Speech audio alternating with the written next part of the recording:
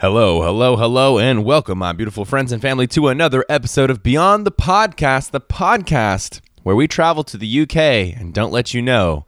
And then you look for a new podcast episode last week, and then there's no new episode. I'm sorry about that, guys. I should have let you know in the previous episode that we would be skipping last weekend because I was traveling in the UK, and it was super fun, but also very difficult to bring the microphone and everything. So anyways, we are back, and today I'm bringing you a world news episode. We're going to go through some of the things that have happened in the last couple of weeks, some really awesome stuff, some really funny stuff, so stick around. This is actually good news, unlike the stuff you find on mainstream television. If you guys want to support the podcast, you can do so by using my Amazon link, amazonbrian.com. Just go there. It'll redirect you to the homepage of Amazon. Anything you purchase within a 24-hour period will give me credit without costing you anything. It's a good way to support the hosting of this podcast. Also, if you're into Audible or audiobooks, you can check out Audible. audiblebrian.com will give you a free trial and give you 2 free books. And you can listen to some of my favorite books. One of the ones I'm re-listening to right now, a couple of my friends are listening to it as well. It's called The Way of the Superior Man. It's a great book for anybody, whether it be man, woman, straight, gay, whatever. Seriously, it's a great book that really dives into masculine and feminine energy, how each person has those, and how you should connect with those and respect those. And now we can go into the world news. So some of this is going to be some pretty heavy stuff. Some of this is going to be kind of just for fun. So the first story we have here is Russia is about to turn off the internet. The Russian government is about to begin testing on its own internal internet. This is actually something very similar to China. China has an internal internet. In order to determine whether the country's information sharing networks can be isolated from the World Wide Web. When's the last time you heard the internet called the World Wide Web? I feel like that's like AOL 1990s. But yeah, so basically they're just seeing if they can have their own internet that is completely hosted on their own servers within Russia and provided, to everybody's computers from those servers. It's a big task to do. Obviously, everything about the internet is decentralized, so when you are visiting a website, you don't know where those files are coming from. Like the actual website is a file that your computer's accessing. And that's why the internet can be so quick. And that's why also some websites can be really slow if they host with a crappy server. But yeah, this just goes along with Russia being, crazy and doing their own thing and being very closed and wanting to control everything. I mean, I get it, you want to control your government, but also at the same time, like taking away people's freedom to do what they want. And obviously you can choose what they're allowed to look at if they don't have access to everything in the world. So I don't know. I mean, who knows what that could be? That could be a good thing or it could be a bad thing. Like, obviously, if you have an internal web server, internet, rather, you can stop people from looking at child pornography, right? Which right now, there's loads of it on the internet. There's no way to stop it because it's hosted all around the internet, all around the world. And so it'd be good to be able to stop things like that. But I'm thinking more likely it's to stop you from going to, like, for example, websites that are talking about the politics of Russia and how it's not good, or how Russia's doing this bad thing, or has this, terrible camp going on, or whatever. Also, if you hear some crazy noises in the background, there's a pug and a bulldog, and they're making hella noises because I think they're getting down in a bullfight right now. Moving on to the next story. The U.S. military has finally stopped using floppy disks to control its nuclear weapons. You heard that correctly. I know. I saw this story and I was like, all right, I got to open this one up. And I read through it. If you don't even know what a floppy disk is, maybe I should talk about that for just a quick second. If you do, then you're probably laughing at the fact that I'm explaining it. But a floppy disk is basically like the equivalent of what a USB flash drive is now, or like an SD card, but back in the day. And it's so funny. It used to be able to hold like kilobytes, like not even a megabyte of information, and then eventually we did get to like a couple megabytes. Now we talk about gigabytes, terabytes. But anyways, I digress. We were using this all the way up until now. They had an interview with the 56th Sergeant, whereas 595th Strategic Communications Squadron Sergeant, and he said that they've been using floppies because it's just been the way that they've always done it, but it also offered a way for them to have something that you couldn't hack because it doesn't have an IP address, is the quote that it gives. And that makes sense, I guess, because floppy disks are separate from the internet. They're not like connected to the computer. You just store on them, you put them away into a drawer, and then you open it back up later. But you could do the same thing with USB flash drives. So anyways, they're moving everything to solid state hard drives. Just thought that was a funny story. It's kind of cute. Next up, this one's cool for everybody. Well, everybody has an iPhone at least, which I'm assuming is a lot of you, but I'm sure there's some people who don't. Apple's new dark mode could improve your iPhone's battery life by up to 30%. Pretty cool, huh? By the way, how many of you are using dark mode? How many of you even know what dark mode is? I think a lot of people have probably seen the dark screen and you probably assume it's an app. But iOS 13, the new thing that Apple, updated everyone's iPhone with, you can now just use dark mode. So if you have the newest iPhones, iPhone 10 and 11, you can just scroll down from the top right of your iPhone and then hard press the brightness button, and then it'll have an option for you to choose dark mode. And you can have it on at night and off during the day. I just have it on all the time because I like dark mode. I think it's dope. But that's good information for me because I'm going to use dark mode anyways. And if it saves me some battery power, ka-ching, motherfucker. Okay, moving on to the next one. This is cool for us space geeks. NASA has just opened a lunar sample sealed since its collection. So astronauts brought back 380 kilos or 840 pounds of lunar material over the 6 Apollo missions that landed on the moon.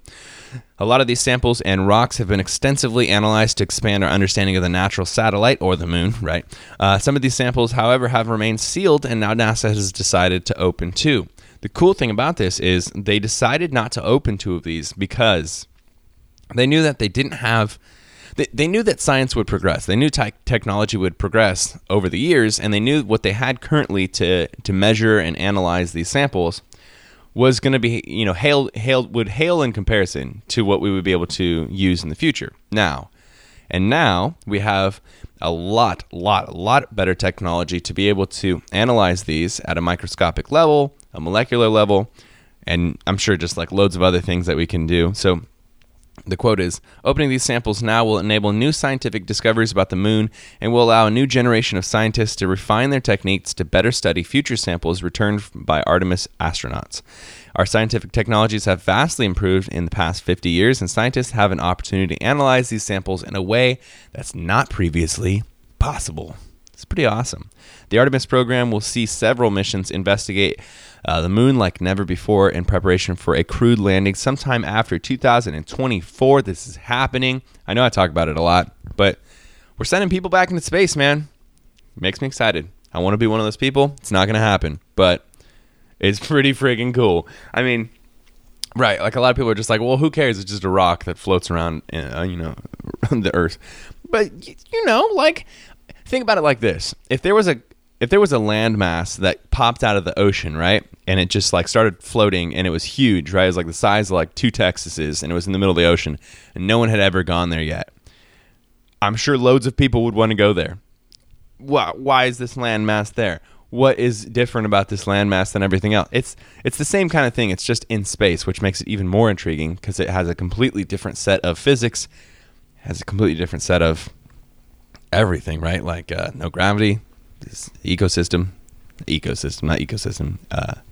environment, I guess. Anyways, moving forward, the next one. This one's cool. I'm sure loads of vegan people will be stoked about this one. You ready for this? New animal-free testing method saves lab rats and advances research. So this is really, really cool, actually. Basically,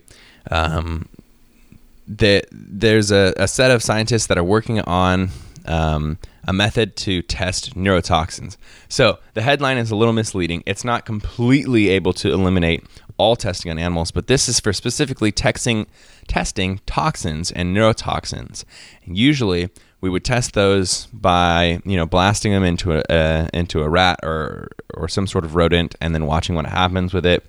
And that would be things like if a snake has like a coagulant, right, that would like coagulate your blood and that's how it would kill you, they could inject the mouse with that and then immediately inject it with an anticoagulant like a cure or whatever to the snake bite, right? And that's how you would be able to say like, oh, okay, look, we figured out what's the word for that? You know what I'm saying? Not like a cure, like I've got the poison and I need you to give me the antidote. There you go. They can test antidotes on rats like that.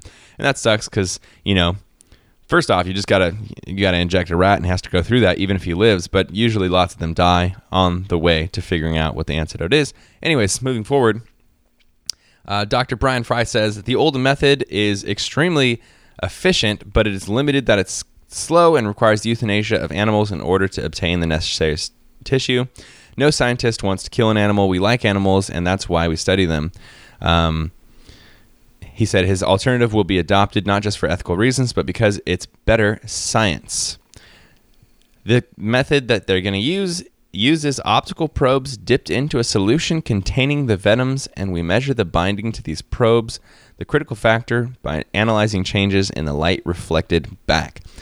Now, I can't lie to you, I don't really actually know what the hell that means. I mean, I can conceptualize what they just said, but I just don't understand how that will give you the same result. But I'm stoked that it does, son. And I hope that they are able to, like I always say, this is the first step of technology moving forward. I'm hoping that they can move this kind of technology to all sorts of different types of testing that they would usually do on animals, obviously beyond just toxins and poisons and stuff. It'd be cool if they could do this for, testing new ingredients for food. Instead of having tested on animals, tested on a computer. New medicines and stuff tested on a computer. New makeup stuff. You have to test all that stuff on rats in China. Test it on a computer. See what happens. He also says temple pit viper venom has an unusual cross-reactivity for the human alpha-5 receptor, which is a major target for conditions including colitis and smoking. He's saying using the optical probes to seek out peptides that can be used as decoys to stop snake venoms binding to the human nerves where anti-venoms don't exist is one of the major reasons for using this technology. Probably shouldn't have read that last part. That was kind of boring. But yeah, whole story, very interesting. Can you guys tell I'm jacked up? I had literally 3 tablespoons of coffee. Literally, I'm looking at the cup. It's completely full. I've only taken a few sips. And I'm jacked up. Here, I'm going to take another sip just to screw myself up. Let's see if I can trip up on more words. Ready? Colombian woman in her 70s is immune to Alzheimer's thanks to a rare genetic mutation. That's pretty much the whole story right there. But how cool is that? This lady has a mutation in her gene responsible for a protein called presenilin-1, giving her a greater than 99% risk of developing dementia and cognitive issues in her 40s and 50s, but she remained in good cognitive health. They have, because of that, they studied her to see what was going on, and they actually found out that she was symptom-free because she had a sequence in her genome called APOE that made it so that she couldn't have Alzheimer's. Basically, the reason I'm reading this one is because it goes along with my mantra that if we can find something in somebody, or if we can create technology at a first step, whatever it is, we can take that and make it go so much farther. So I'm saying the fact that we found this lady that has this genetic mutation, I'm betting you we're going to study her. We're going to look for other people who have the same genetic mutation. We're going to study those people. We're going to study, figure out how to make the genetic mutation into a shot, a vaccine, or whatever. However, we're going to make it happen, and we're going to be able to eventually eradicate Alzheimer's. And we have multiple ways that we're working on this. If you guys know about deep brain stimulation stuff, like implanting electrodes into the brain, that's also a way that we are working on getting to around Alzheimer's, dementia, other brain degenerative diseases. But this way is a biological way instead of a technological way to get around it. And that is dope because Alzheimer's sucks. My grandma had it and it sucked. Moving on. A chip has been implanted in a man's brain to help him overcome opioid addiction. So kind of going along with that last line of talk there. If you guys have been following it for a long time, then you're well aware of Neuralink, Elon Musk's deep brain chip implants. Crazy. So literally implanting a chip, cutting a hole in your skull, implanting a chip there, and connecting thread by thread, 1/10 of the size of a human hair, thread by thread, to your electrodes, putting an electrode into your neurons in your brain so that you can stimulate each neuron via each electrode. This can lead to so many crazy things, but this is cool. because we're having first steps. The first steps of this technology won't be commercial. It won't be fun. It won't be like, oh, you can play video games with your brain or whatever. It's going to be, we're fixing problems with people who have severe mental issues or have diseases or whatever it is. And obviously, if you have a huge addiction to opioids or whatever it is, right? This one, for example, is opioids. This guy's basically like, he's got such a huge opioid addiction. He's not going to get over it himself. It's probably what he's assuming. And so he's willing to do anything. And this is that anything. I'm looking at a x-ray of the guy's head, and it literally looks like there's sewing needles in his brain. It is kind of intense, actually.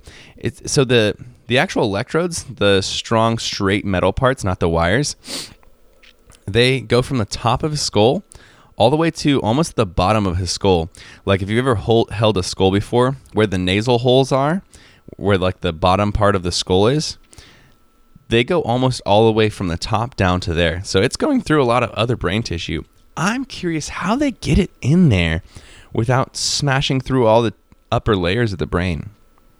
Anyways, the first implant recipient is Jared Buckhalter, 33-year-old man. Crazy. You would assume him to be an older man. But anyways, 33-year-old man with more than a decade of opioid and benzodiazepine use and history of relapses and life-threatening overdoses.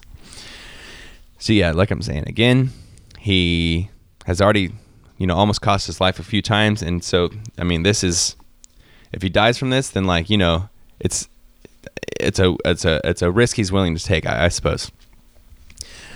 Pretty much the rest of the article just talks about all the fictional stuff where people freak out about brain stimulation and chips being implanted. And it's something we should definitely think about for sure. I don't know how I feel about it. I think this is going to go a bad place at some point. Someone always does something bad with stuff and technology, right? Like you come up with fire, and then people create guns, and guns are fine for this and that, and then people shoot each other in the face, and then someone makes nuclear energy, and then someone uses nuclear energy to create atom bombs and nukes, and then destroys bazillions of people's, like, you know what I mean? The technology itself is never bad. Technology is awesome, but bad people are bad. I don't know. That's crazy. I obviously, since it's happening in small amounts right now, in 1, 2, 3, 5, 10 years, we'll have so much information coming from these brain implants, and that's really cool to me. I'm very excited to see where this all goes. I'm only 27. I'll have to ask somebody because I don't remember. I'm either 26 or 27, but when I'm 50, that's like double my age, bro. That's crazy. There's gonna be some crazy stuff. I mean, there's already been when I was growing up, man. There wasn't even like internet, dude. I remember there was like baby internet. I remember there was like AOL trial CDs and stuff, and we had like 512 megabyte video games and Nintendo Entertainment System and SNES and N64. Like the stuff we were using was so cool at the time, but now we look at it and we're like, that's baby stuff, bro. And now we have stuff that on video games that looks almost like real life. We have virtual reality, like all this crazy stuff. What's another 25 more years of this? Especially, from where we are now with all the technology we can move forward so much faster with. Going along with that, the next story is scientists raise ethical concerns about the development of brain organoids. Maybe that last sip of coffee is getting to my brain or organoids. I think organoids is just a weird word to say. Anyways, so I talked about this story in the past. Actually, this is going off of a story back, I think about 2 months ago, where scientists are actually growing. This is crazy. Growing brain organoids. So what that means is they've taken, I don't know how they've done it exactly, but they've taken human brain cells, probably from people who have just died, who had like a organ donation agreement thing, right? So the person's dead, it doesn't really matter. They're literally growing brain cells in petri dishes. And I'm not really sure exactly what the reason is. Probably just, study it in a million different ways. I'm not sure what their ultimate goal is, but they have pictures. I'm looking at a picture. It kind of looks like if you drop, like some almond milk in water or something like that. You get a bunch of like little blobs of white little just circles, right? But In August, researchers announced the first detection of complex electrical impulses in lab-grown brains. These are relatively small collections of brain cells used by scientists to study how human brains work and how to assess how to treat complex neurodegenerative conditions. So the goal is cool, right? Another pathway to take care of things like Alzheimer's, dementia, et cetera, et cetera. Here's a quote from one of the scientists. We're already seeing activity in organoids that is reminiscent of biological activity in developing animals. If there's even a possibility of the organoid being sentient, we could be crossing that line. We don't want people doing research where there is potential for something to suffer. This is happening in San Diego. That's pretty cool. That's where I'm from. So, I mean, that's crazy, but cool.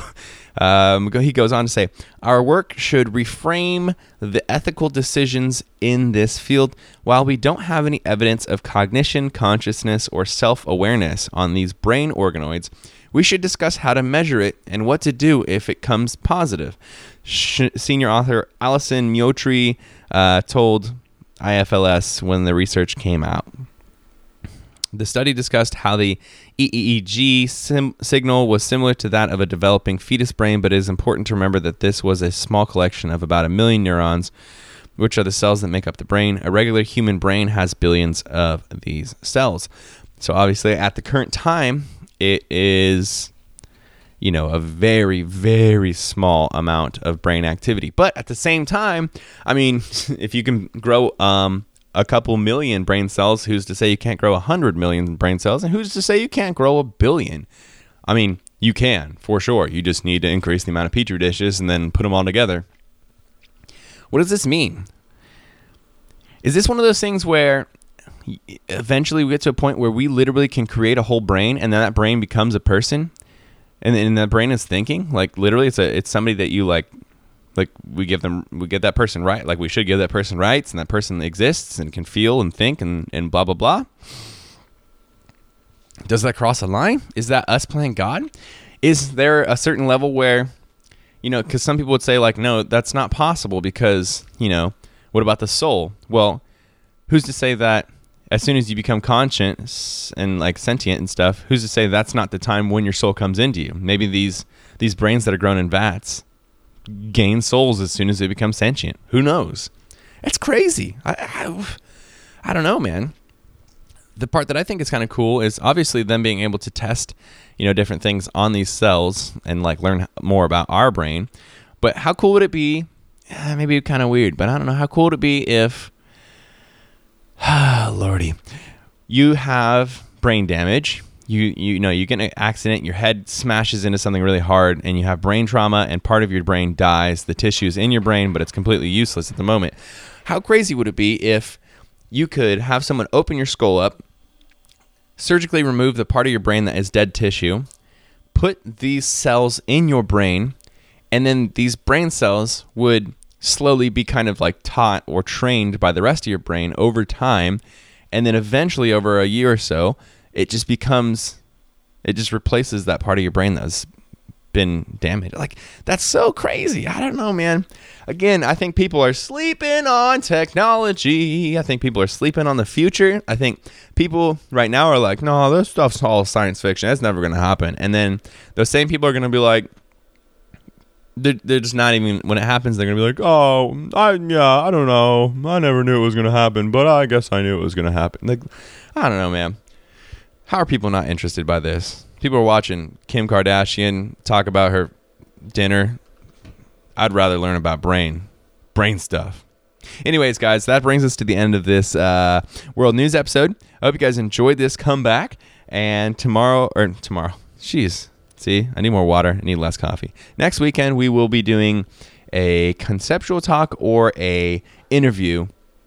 I'm really looking forward to that. It should be really good. Hope you guys enjoyed this episode of the World News on Beyond the podcast where we teach you a recipe, tell you to cook it at 400 degrees, but you are European, so you use it in Celsius and you completely burn your whole house down. Appreciate you guys checking out the podcast. We will see you in the next episode.